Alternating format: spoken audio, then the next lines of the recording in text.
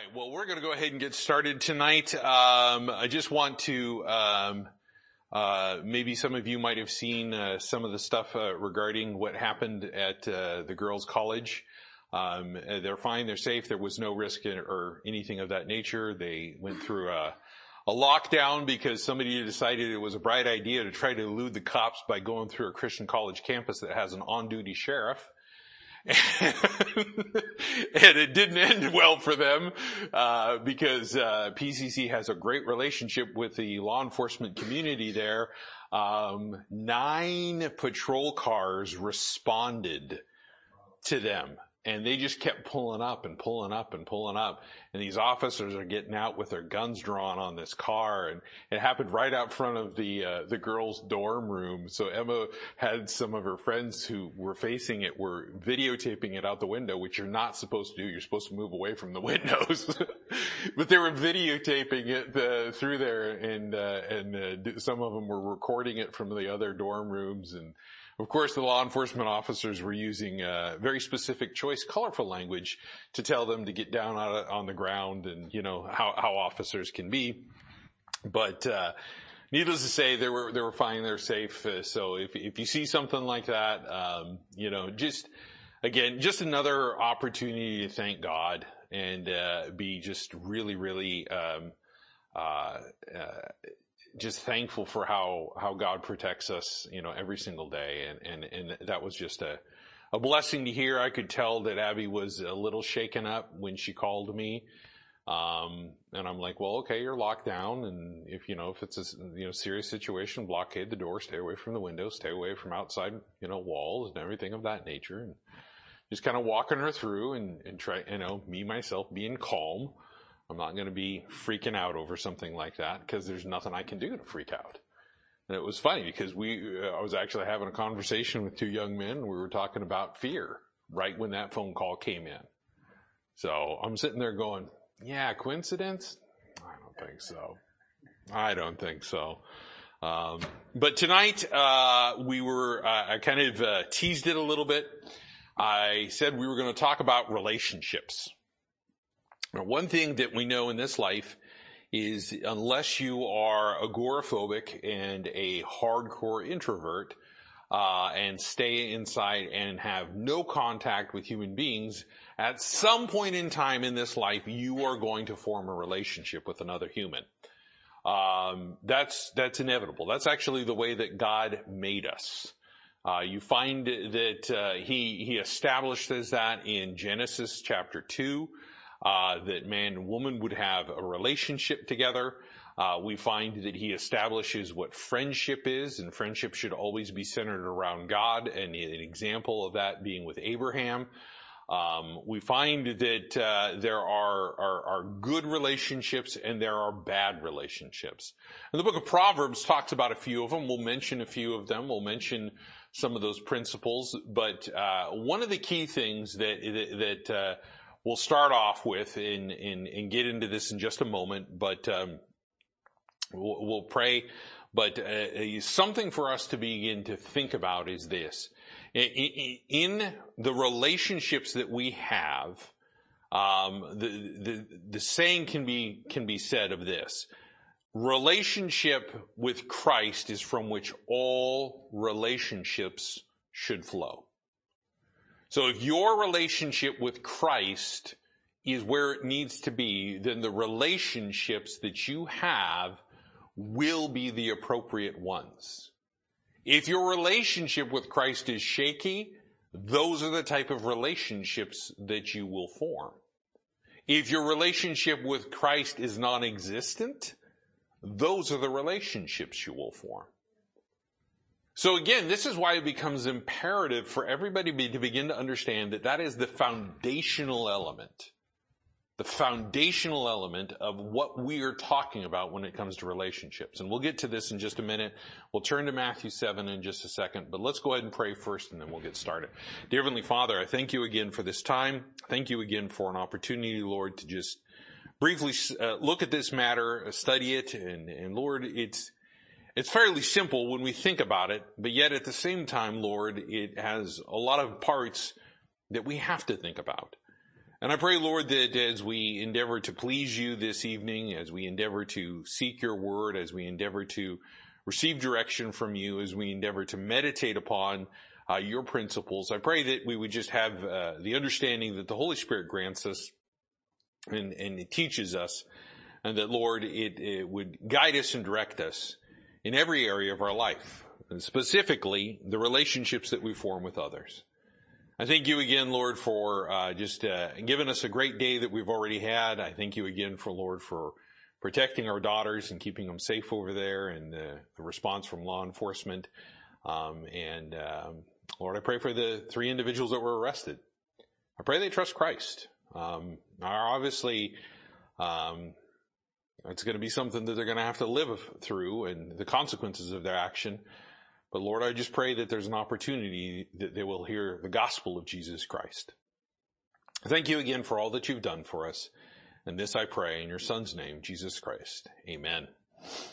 Wouldn't that be ironic? There they are, and one of the people from the school or from that campus church goes over there and has a ministry, and like, oh, hey, you were the guys that were arrested on our Christian college campus. Yeah, that's going to be an interesting thing to see when, if somebody actually goes to jail and they start talking about, oh, well, how did you get arrested? Well, we drove on to Pensacola Christian college campus, and they're going to sit there, and I can see all the criminals in jail just wagging their heads. Wrong place to go, man. Wrong place to go. But we're talking about relationships, and I want us to turn to Matthew chapter 7 to start off with. Because I did make that comment about the foundation. And again, here's where I want to emphasize something. With relationships, you're going to have conflict. And that's a given. You're going to have a dispute with a friend. You're going to disagree with a brother and sister in Christ. And dare I say, unless you have a picture-perfect marriage, at some point in time, one of the two of you are going to have a differences of opinion, and there will be contention that's there. So, but here's the important principle for everyone to understand. If every party in the relationship has this as their foundation, then all things can be worked out, right? I mean, we think about this. Here he is in chapter 7, and he starts talking about in verse 24, therefore whosoever heareth these sayings of mine and doeth them, I will liken him unto a wise man which built his house upon a rock. The rain descended, and the floods came, and the winds blew and beat upon the house, and it fell not, for it was founded upon a rock. Now again, we see that typology with the rock being Jesus Christ, as he is called multiple times in Scripture. Even Moses, way back then, called him the rock, even though he did not quite understand that concept and that principle at the time. But what we have here is it says, and the rain descended. It doesn't say if it comes. It says, and the rain descended, and the floods came, and the winds blew. You are going to have situations come up in your life and in those relationships that are going to cause some, if you will, possibly frightening moments. When Abby actually has been through it, and Emma hasn't quite been through it yet. But, you go over there and you live in Florida, you're bound to get hit with a hurricane. You live in Kansas or anywhere of that nature, you're bound to experience the tornado sirens. I remember when I lived in Wichita, Kansas, they were constant. During that tornado season, they were always going off. And it was tornado, a warning that's out there, and, everybody needs to get into their basement. And there was multiple times, me and my brother, we slept at night down in the basement. Because, the mom and dad wanted to make sure we were safe. So they stayed ready, and if there was a problem, then they would have run downstairs and been with us. And there was a couple of times that they did come downstairs, and they sat there and waited, and because some of the tornadoes were close, or there was a possible funnel cloud spotted and things of that nature. Those things are going to happen. You live in those areas, it's going to happen. It's going to happen. So we realize that here he is talking about all these things. These storms are going to come up in life. They're going to come. But somebody that has the foundation of Jesus Christ isn't going to fall. Somebody that truly, and when I say the foundation of Christ, I'm talking about somebody that is truly 100% committed to building upon that foundation the way that God instructs us to do in 1 Corinthians chapter 3. That's what I'm talking about. A real follower, a disciple of Jesus Christ that says, I want to make sure that Jesus Christ is preeminent, as we've been talking about in the book of Colossians, that God is sanctified in his position, as we've talked about recently, that purpose of the throne in my heart is for him and for him only. That's his place, that's his position. Nothing else is going to occupy it. Because the other nature that exists out there in verse 26, it says, and everyone that heareth these sayings of mine and doeth them not shall be like unto a foolish man, which built his house upon the sand. And the rain descended, and the floods came, and the winds blew, and beat upon that house, and it fell, and great was the fall of it. I mean, that happens. That happens. If you've seen some of the way that they build over there in the Gulf Coast area and along that eastern seaboard, man, they build right up to the shoreline. And you think about trying to build right up to the shoreline here in the Pacific Northwest. There's a big difference. There's a reason why it's a walk to the beach. You don't build it right next to the ocean. Why? Because that's the Pacific Ocean. It is not as tame as the Atlantic Ocean. And the Atlantic Ocean is fierce and has got a lot of strength, but the Pacific Ocean is much larger and much more powerful. The winds and the waves that come off of it are much more intense than what happens over in the Atlantic. But here we see them do that, and then we'll eventually see when the hurricanes come, somebody will have built their cottage or their home right there, and they build it on the sand, and the sand begins to erode, and the house collapses. In California, it happens frequently with erosion. Houses falling because of landslide. Happens in Portland a lot too. Because people build on foundations that are unsure. They're not solid. So we see here that when we talk about this foundation of Christ, this is the relationship key. It's built on Christ. Any relationship you form should be built on Christ. It should have that as the intent, that as the desire, and that as, if you will, the way that the relationship is going to be formed.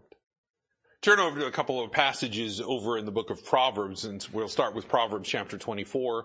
Again, just to show a bit of a context here of what happens when a person gets married and a woman is building a house and she's working to do that in Proverbs chapter 24. And again, I understand the concept of who this is talking about as far as wisdom, but there's a great deal of understanding and application. In verse 3, it says, through wisdom is a house builded, and by understanding is it established. So if you're going to build a household, man, woman, whatever it's going to be, you got to make sure you're doing it the right way. And it says right here, through wisdom is a house builded. Now we know that wisdom can only come from God. We're talking about godly wisdom. We're not talking about worldly wisdom. And by understanding, it is established. And by knowledge shall the chambers be filled with all precious and pleasant riches. So here's how these relationships are formed. So as we're building upon that foundation of Jesus Christ, and we want to be able to have that wisdom, that understanding, and that knowledge, all of those things bringing about that, as it says there, precious and pleasant riches in the home. Again, this is not prosperity theory. We're not talking about, having the 15-room mansion with, the pool and the 20-car garage and, the helipad out back and things of that nature. That's not what we're talking about. Because that stuff goes. But the riches of Christ, those are the things that are important. And this is what he's talking about. The pleasant and precious riches are the ones that come from God. The blessings that come from him. And if we want our household to be blessed, our foundation has to be with Jesus Christ. So when we talk about a marriage, that foundation of the marriage has to be Jesus Christ. When we talk about having kids, the parents' relationship with Christ is of the utmost importance. If we want to continue to fill it with these, as he says here, precious and pleasant riches. So we begin to realize that God has a plan when it comes to how relationships should be. Now, if you take a look at Proverbs chapter 22, let's just take a look at a couple of passages here. I want to point out that there are times that there are some not good relationships. There are things that will have a bad effect on you. So take a look here at Proverbs chapter 22. Take a look here with verse 24.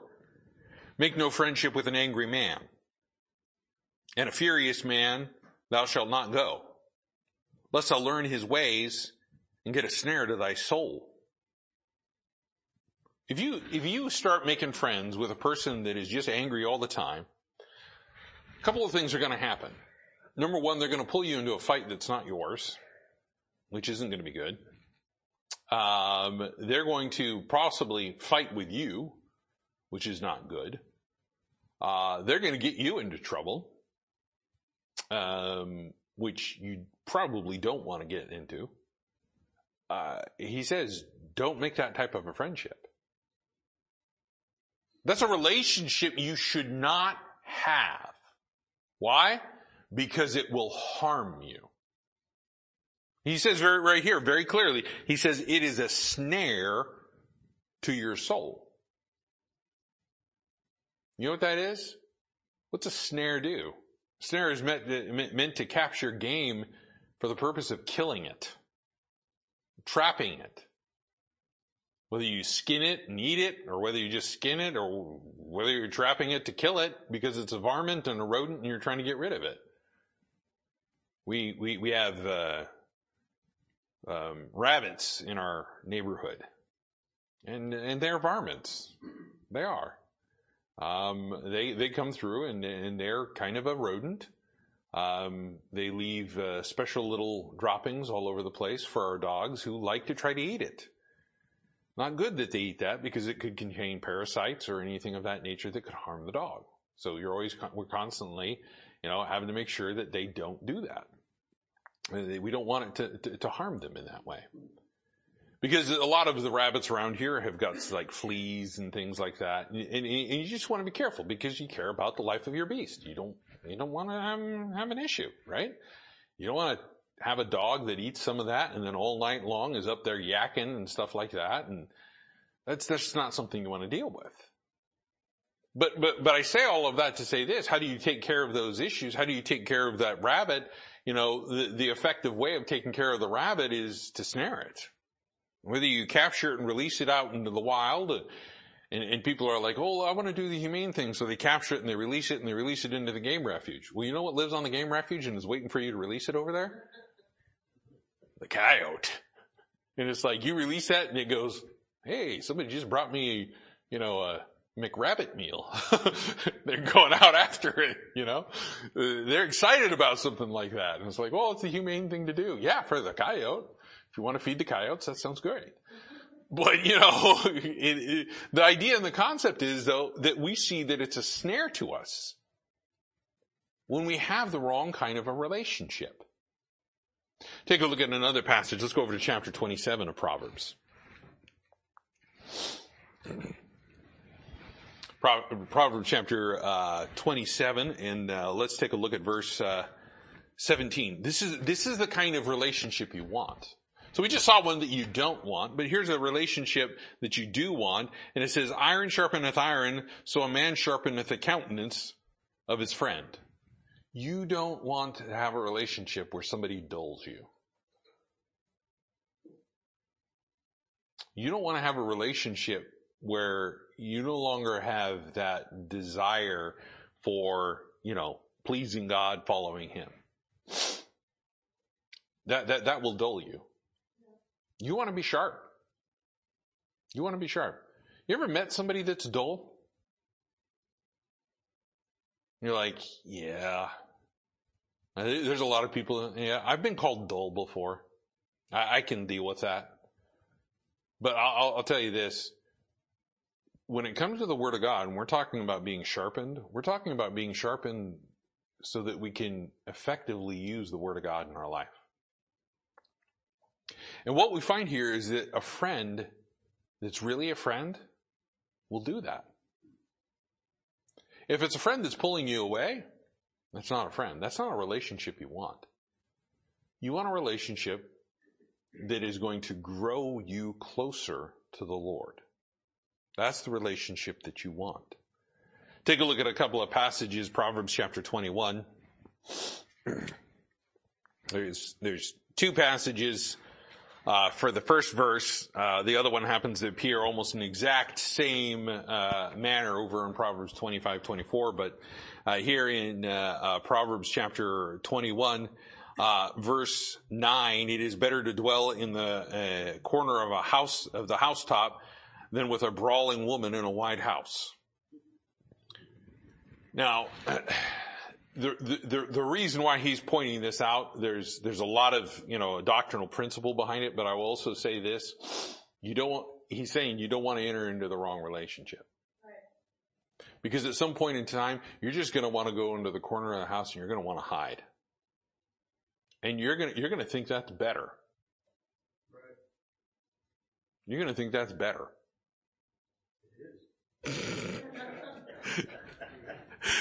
Take a look here at what he says in verse 19, in a similar thing. It is better to dwell in the wilderness than with a contentious and an angry woman.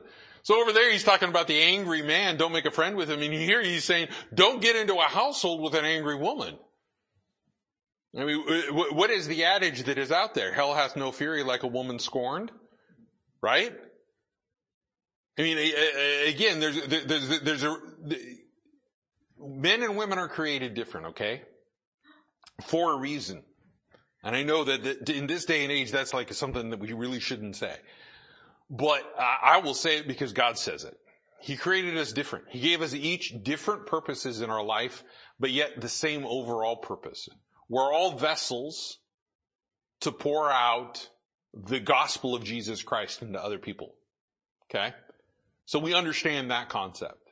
We're all here to please God. But we all do it in different ways, different administrations, different methods of how it's done.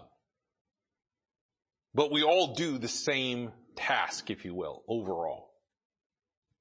Each one of the duties might be a bit different. But I'll say this, when it comes to anger and anger being misused, and this is what this is talking about. It's not talking about anger being sin, because we know that's not the case. God gets angry and He doesn't sin. The Bible says be angry and sin not, so we know anger isn't sin. It's an emotion that needs to be used for the correct purpose of pleasing God. But here, this is a situation where both those men and that man and this woman, they're not. And you know what? It's better. He says it is better to go live out in the wilderness. And he's not talking about glamping it, okay? He's not talking about, oh, you've got this nice cabin and it's, got all of these amenities and stuff like that. And you even have Wi-Fi. No, he's talking about going out, living in the wilderness, sleeping on the ground, foraging for food, not showering for months on end. Stuff like that. He's saying that's a better option. So you know what God's warning? God's warning, get in the right relationship. Get in the right relationship. So let's take a look at a couple of things to think about. Let's take a look at a couple of, if you will, principles to really ponder in this. If you will, the points of consideration or questions to ask. So regardless of whether you're entering into a relationship with somebody that you think might become a friend, or whether you're entering into possibly a relationship where somebody where you're looking at it and going, hey, could this person be a spouse? Could this be a boyfriend, girlfriend? Could this be somebody that, I'm going to spend a lot of time with? Those kind of relationships, okay? So this is what you begin to do. The very first question you have to ask yourself that is based on that principle of foundation of Christ, where the principle of a relationship with Christ is from which all relationships flow. Let's start there. Let's start with this question first. Is the person a follower, a disciple of Jesus Christ? Is the person a disciple of Jesus Christ? And what I mean by that is, again, not somebody that claims, yeah, I got saved when I was, 10 years old in a junior church class, and I trusted Christ as my Savior. But ever since then, they've been living like the devil.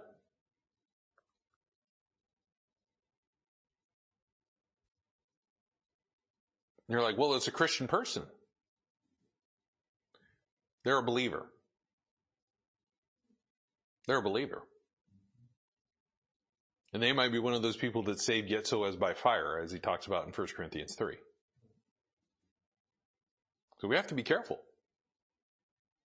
Is that person committed to following Christ? Because look, you don't want them following you if you're not following Jesus Christ. Because you know what you'll do? You'll lead them right off into the cliff. You don't want to follow them either. Because they'll lead you right off into the cliff or in the ditch. As Jesus Christ says, that's a blind leading the blind. Both are going to end up in the ditch. And I like to use that as a relationship when God is not the principal component of what holds that relationship together and what that relationship is based on. It is the blind leading the blind. Both are going to be dragged into the ditch. The relationship is going to be a problem.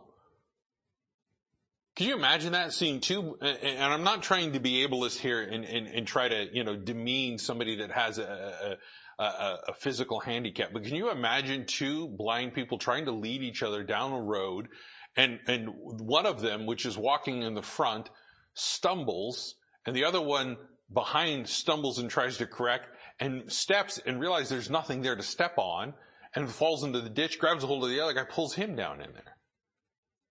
And they begin arguing about which one was the one that actually caused it.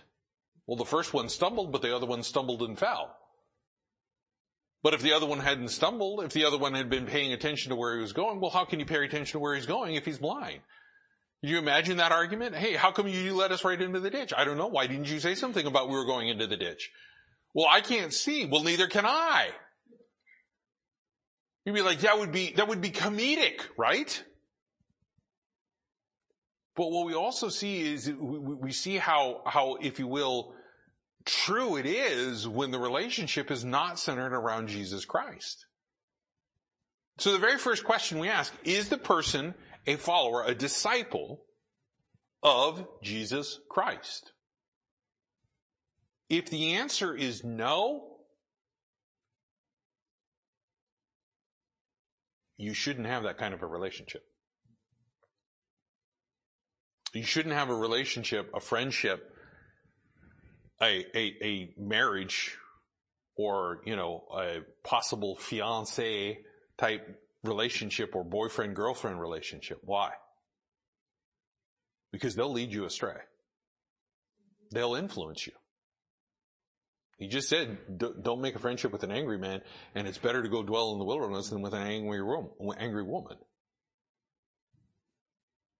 And a person that has anger management issues is a person that is not a disciple of Jesus Christ. Jesus Christ, you're like, well, Jesus Christ got angry. Right, I understand what we're talking about there. But that's not what these verses are talking about. We're talking about somebody that cannot control their emotions. The next question to think about is this. What is the person's attitude towards God's word?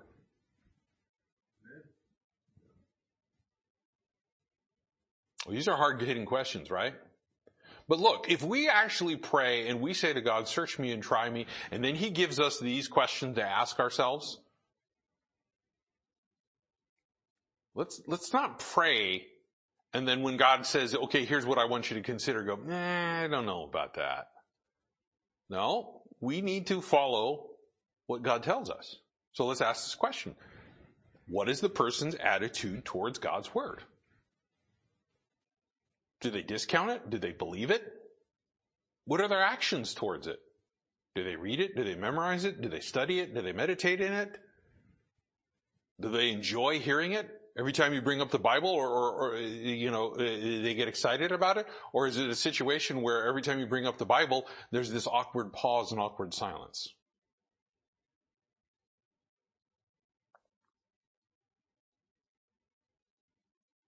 And they begin to look at you like, why are you even talking to me about this?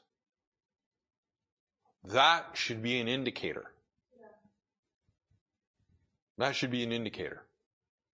Not a relationship you want to engage in. No, it's fine to know the person and who they are. It's fine to continue to witness to that person. Absolutely, you should. If it's a person that is a believer, then you need to encourage them and edify them and help them as best as you can. But you got to guard your heart. You got to guard your heart. Because you know what's going to happen? That person will want to take the position of God in your life. Got to be careful. What is the person's attitude towards God's word? Let's ask another one. How about this? Does that person understand their purpose of life? And what I mean by this is, do they understand that life is about the glory of God? Your life as it has been given to you, according to 1 Corinthians chapter 6, it's his to do with what he will. And according to Revelation chapter 4, verse 11, it is according to his pleasure. Okay? So we realize that if we're created to please him, and we are created in Christ Jesus unto good works to do what he asks us and what he tells us that we need to do, and we're submitted to that righteousness of God and submitted to the word of God, and he is our foundation, then this shouldn't be an issue. We should understand everything that I do should glorify God. Can I glorify God, as he talks about over in James chapter 3, if I have cursings and blessings coming out of my mouth? Absolutely not. Absolutely not. Can I glorify God if my heart is torn between serving my flesh and serving God? No. The flesh must be mortified, put down, brought into subjection. And it's about searching to please God. So we begin to realize that God is communicating and saying, hey, look, as we look at these things from the Word of God, these are important principles, questions to ask. These are important things to consider. The person should understand that their life is about glorifying God. You know, what's the reason we come to church? So that we all feel better about ourselves? I don't know. After this morning's sermon, a little bit gut-wrenching, you know. You know, I'm surprised, Dennis didn't, yell out like he does. Meddling. Things of that nature. He does that all in good-hearted. But let's think about this. Why do we come to church? I've known people that come to church for the sole purpose of, I want my face ripped off every Sunday.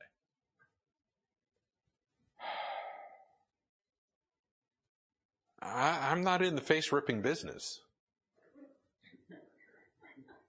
I'm just not. You know what I'm in? I am a preacher of the Word of God, and I'll preach what God gives me and puts before me, right? And if it happens to rip your face off, that's the Holy Spirit that did that. Not me. That's all him. You feel any conviction? It's not because Ken Stewart made a convicting message. No, it's because the Holy Spirit took the Word of God and thrust you through and goes, how did that feel? And you're like, that hurt. And he goes, that's the intent. I want you to see what it hurts when you do these things against me. Do we do everything for God's glory? We come to church for his glory. If you will, the mantra of this church is to God be the glory. That's one of my favorite songs in our hymnal. To God be the glory. Great things he hath done. So loved he the world that he gave us his son. I mean, that's to God be the glory. Does the person have that same type of thought process? Now again, as I go through this, sometimes we actually have to ask ourselves these questions. And this will determine what our relationship with Jesus Christ is. Is he our foundation? If we're starting to have issues with these questions, I will tell you, then we have an issue with the foundation. And we better get it fixed. We better get it secured. Let's take a look at another one. I got a bunch of questions here. I don't know if I'll get to all of them here. What is the path of the person's life? The Bible talks about the way that we travel. The way that we move through this life, right? He says that we're supposed to walk circumspectly in Ephesians chapter 5. He says that we're supposed to, Ephesians is talking a lot about the Christian walk. We in this life are, if you will, on that journey. And we are walking through it. Even the world understands that. They say life is a journey. I wonder where they got that from. Anyways, we think about that for a moment. What direction are they going? There's some people that you look at and you can look at that individual and you can say, kind of to yourself, being careful not to judge, but just clearly seeing the path that they're on going, if they don't make some course corrections pretty quick, they're going to end up dead or in jail. Now, how many of us could testify that if God had not intervened in our life and not had given us salvation or had corrected us from being backslidden, that we probably would be dead or in jail?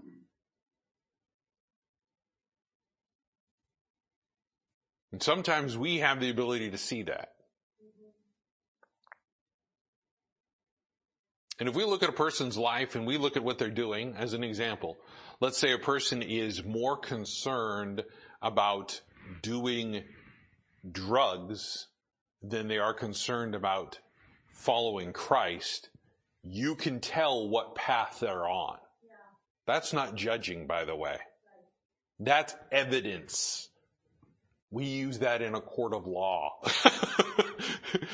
It's stuff that's provable. If they're more concerned about doing something else when they should be coming together with believers and worshiping, then you know what path they're on. If there is something in their life that you see them so obsessed about that it becomes their God, you know what path they're on. Where are they going? I mean, again, it's a question we have to ask ourselves. Do we know where we're going in this life? Or are we just kind of driving around, hopefully we'll get there some way? No, God's given us a very clear path. You know what that path is? Jesus Christ. Didn't he say, I am the way? I am the way. That means there is no other way. That he is it. This life is to be lived according to his ways. Then you know what we wind up following? Or finding? We find that path that is set before us becomes very clear when Jesus Christ is at the center of it. That direction. And if a person is not following and doing the things that we just talked about, you can be, and again, unless you're deceiving yourself, you can be pretty sure what direction they're going. If you sit back and you look at it and go, if I get involved with this person, where am I going to be in 5 years? Am I still going to be in church or am I going to be out of church? Am I going to be reading my Bible? Am I going to be serving God, or am I going to be doing something that pleases this person? These are serious questions we have to ask ourselves. Why? Because relationships are serious things according to God. They're very serious things. Let's think about this one. This part primarily is dealing with the issue of a marriage, possibly. That happens from time to time. You've got the boy that sees the girl and goes, "Hey," and the girl goes, "Oh," flits the hair, "Oh," and you're just like, and everybody that's around just goes, "Oh." That kind of mentality, right? The flirtatious behavior, all of that stuff. But, sometimes it can also be appropriate with friends. And why do you want to have that, friendship with that person? So let's ask this question. Why are you attracted to that person? The Bible says over in Proverbs chapter 31 that beauty is vain. Turn there, just real quick. You're probably still in Proverbs. Proverbs 31. Proverbs 31, and he says there in verse 30, favor is deceitful. Favor is deceitful. If you're entering into a relationship because of favor, and they happen to like you, or maybe they like you, or maybe they kind of really like you, whatever it may be, favor is deceitful. Beauty is vain. But a woman that feareth the Lord, she shall be praised. Guys, young men, who's sitting back over there, I'll just say this real quick. Find a woman that fears God. If she doesn't fear God, she's not for you. She's not for you. And make sure, and let's just be real honest. Don't lie to yourself. Oh, she fears God. And you're looking at it and there's like red flag warnings flipping up all over the place. There's alarm buzzers going, meh, meh, meh, meh, meh. And there's like one glimmer of hope, and I'm like, well, she said something about Jesus not cursing the other day. No, that's not fearing God. Okay? You want a woman that is more devoted to Christ than to you. Because she won't know how to love you unless she loves God more. It's just the way it works. Same for any lady that's listening to this message. The same thing is true here. He says, but beauty is vain. People fall in love for the oddest reasons. There's been situations where I've seen some things that I just like, what? It just makes me go, huh? I've seen people get together and you're just looking at it and like, how in the world did the two of you? You're trying to be respectful, okay? But you're just like, wow. I knew this couple one time, a long time ago. And I thought it was odd because I was a young man and I'm just like, really? And you know what he did?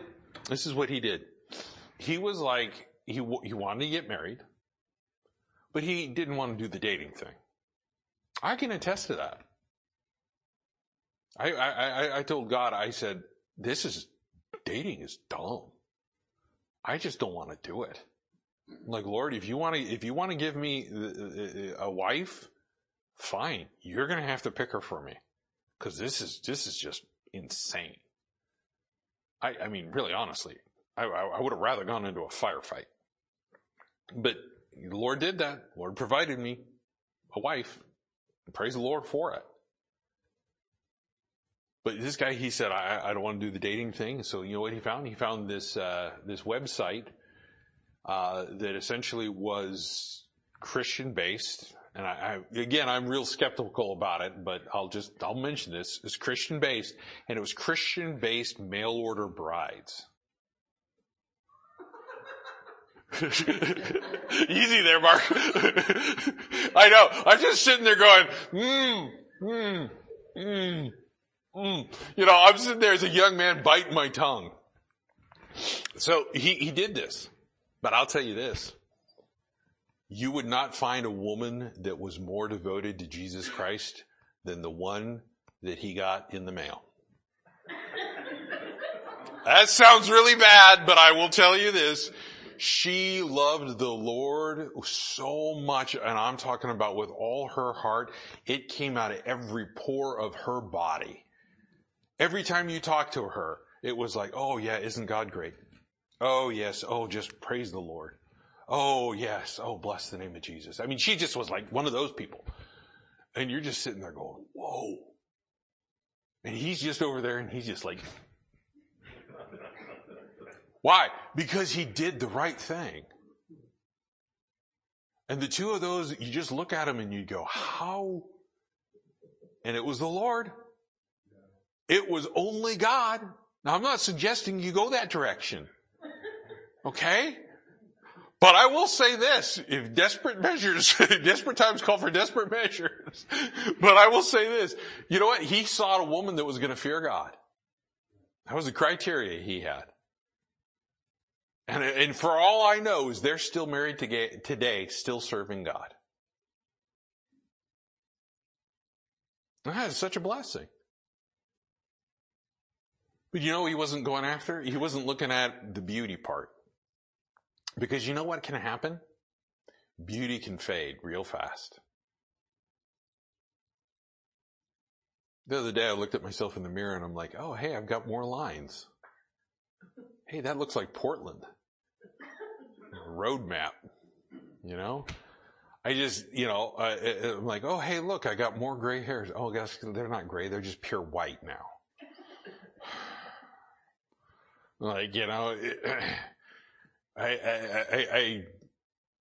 If I put product in my hair, it gets darker. But if I don't have any product in my hair is like white, like pages of the Bible white, And I'm just like, wow, what happened? You start developing folds where you had no folds before. That six-pack then becomes essentially looking like you're trying to smuggle a bag of flour out of Walmart. Beauty fades, right? Guys, look, you can sit there and think, oh, I'm going to be buffed my whole life, and look, the minute you stop working out, you know what happens to all that muscle? Oh, it just instantly turns into goo. And you look at yourself in the mirror and go, ew. Because you know what? It fades. It's vain. Oh, it's good to keep your health up. It's good to stay fit. Absolutely. Shouldn't, gorge yourself and cause health issues and problems like that.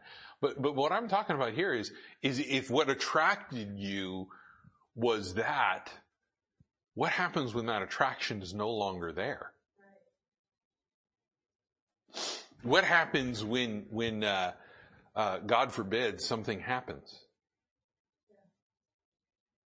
Just the other day, Clark County Sheriff was driving down the road over in the Washougal area, and a large branch from a tree fell, and it hit his police cruiser. And they drive the big Tahoes, right? It fell in the right position where it actually broke the A-frame of the vehicle itself. A-frame is one of the hardest to break on a vehicle. It hit that right where the windshield and everything comes together with the hood right there, and just kind of snapped that whole thing in half and pushed all of that, including the steering wheel and everything, right into his legs.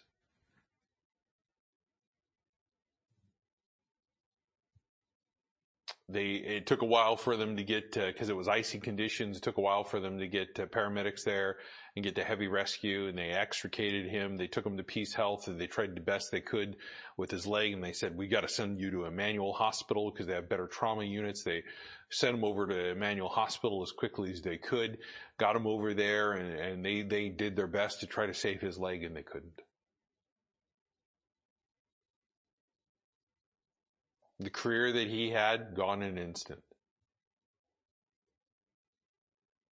His wife,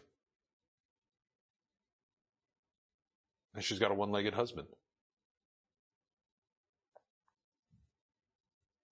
I don't know anything about their marriage. I hope that she's a loving wife, and I hope that doesn't affect the marriage, because I hope that she loved him more than his legs.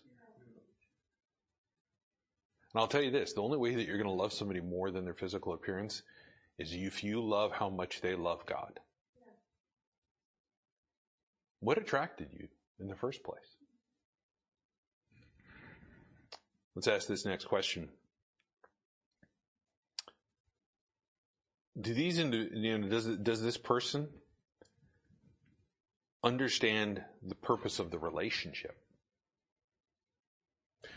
The Bible talks about a friend being friendly. And the verse I read over there in Proverbs says that you're supposed to sharpen each other. That's the purpose of friendship.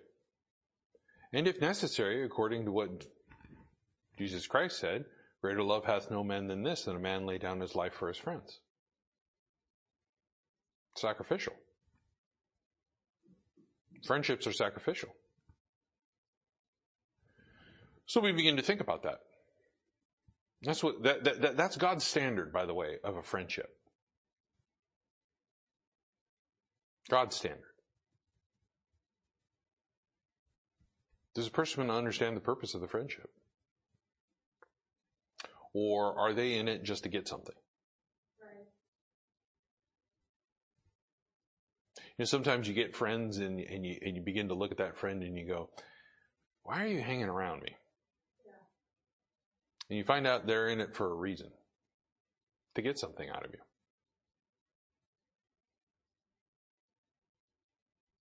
Same thing with a marriage. Do they understand the purpose of God's purpose with marriage? That is supposed to demonstrate a relationship. That is supposed to demonstrate the love of God. That is supposed to demonstrate the glory of God. There's a lot of marriages today that do not demonstrate the glory of God. And I dare say that that's one of the biggest problems in the Western world.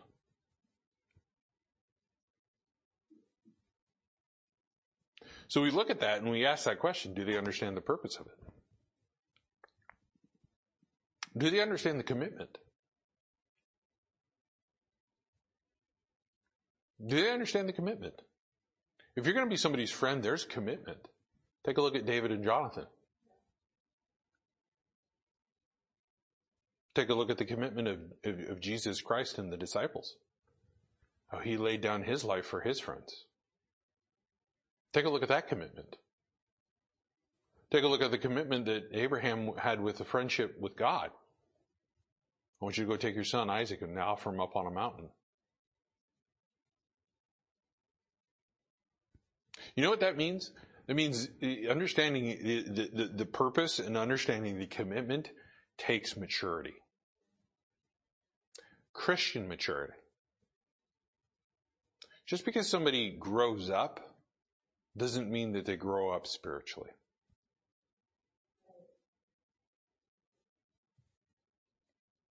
You have to kind of take a look at them and go, what's the spiritual barometer? Where are they at? Are they rising or are they falling? And you have to ask that question. Are they mature enough to even understand why they're entering into this relationship, or is it just, I'm in love? Or it's, hey, we have the same likes. Let's be friends. Likes change. Anything that you used to like that you don't like anymore, or something that you used to hate that you like now? That happens. I will never like green beans, though.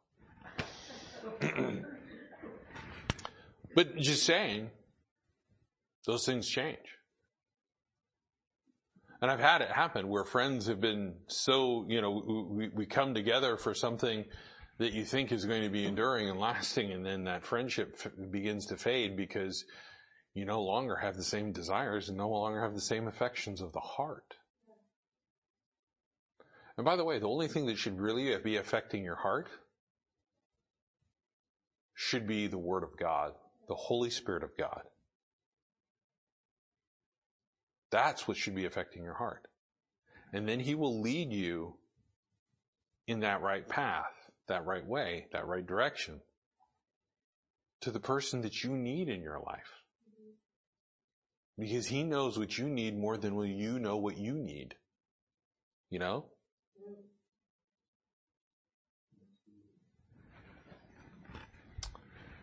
Here's a big one.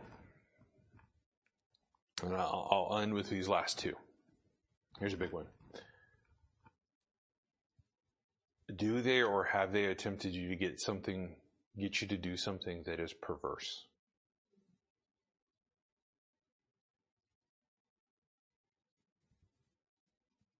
And what I mean by that is, are they trying to get you to do something against the Word of God? It's a big red flag. Big red flag.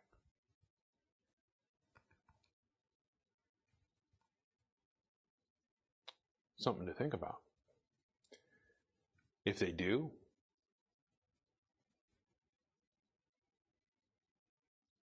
I've had people that called themselves my friend, and they tried to get me to do several things. Number one, they tried to get me to consume alcohol.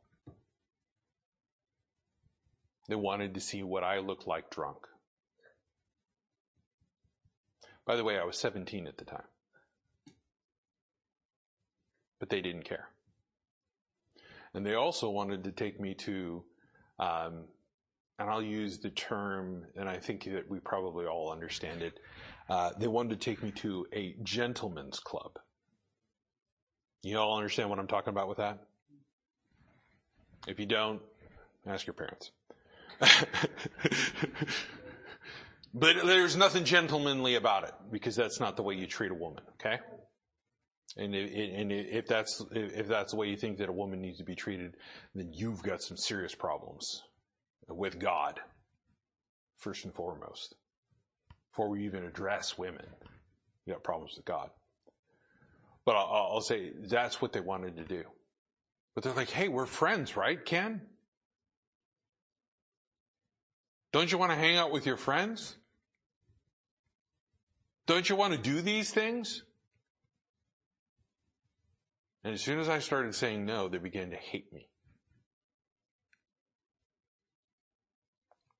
And to be honest with you, I would rather have them hate me because I chose to stand up for what was right than to like me and I fell for something that was sinful. I would rather stand for that. Because I'd rather please my Savior than have a moment of what they were telling me was pleasurable. Right. No, it would have messed me up. Would have messed me up. Let's ask this last one. And here's an important one. Do they draw you nearer to Christ?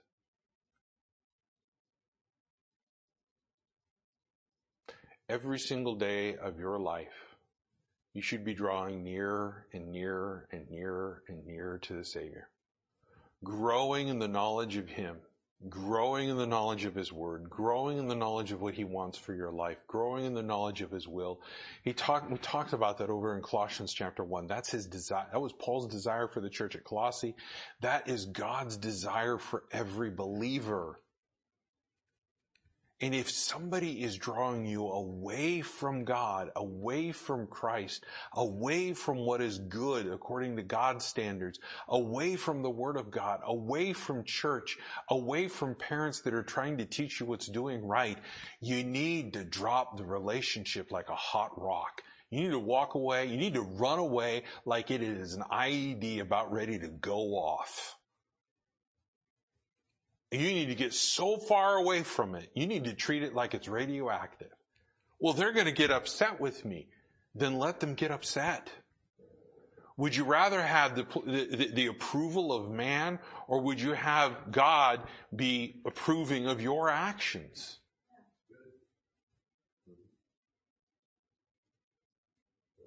Those are questions we have to ask ourselves. And again, you can see how this works in any relationship, but also at the same time, I will tell you this, it's a good litmus test for where we are at. I can go through these questions. I can ask them myself of me. And I should. This is part of that meditation. This is part of thinking about what God is teaching us. And this is just simple relationship. This is just simply, hey, you want to have a friendship. Hey, that girl, that guy, I don't know. Start going through, figuring out ways to ask them these questions. You're like, well, should I have a full-on interview? I don't know, may not be a bad thing. It's either that or you kind of order it on the mail order bride thing. I can try to find that guy and get that website if anybody's interested. So, or you know what? You can just wait on the Lord. Amen. Like, well, I might be single. Not a bad thing.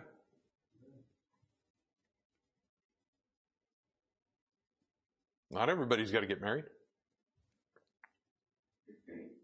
So we got to think about this.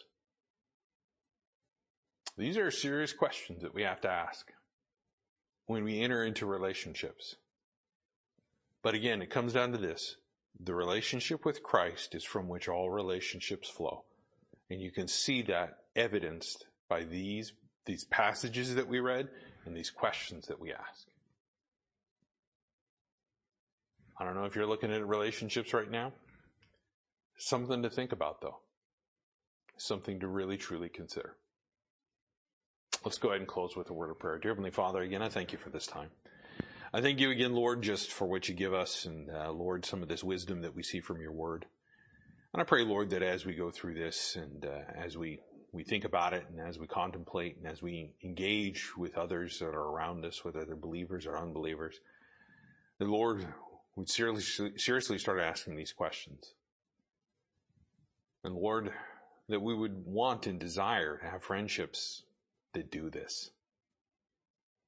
Lord, if we're in a relationship or a friendship or something, or maybe some of these are big red flags that have shown up, Lord, give us the courage to stand for you, to stand for your word, and to help, to edify, and encourage the other person to follow after Christ, to have that foundation and relationship with him. Or maybe we be used to grow. Maybe we used to water. Maybe we use, Lord, for your purpose and your goodwill in every area of our life, including those relationships. I thank you again, Lord, for what you give to us from your word. And again, I pray you take us home safely tonight. And Lord, as we go out and about this week, that Lord, you give us opportunities to be a witness, to tell others about Jesus Christ. I thank you again for all that you've done for us. And this I ask and pray in your Son's name, Jesus Christ. Amen.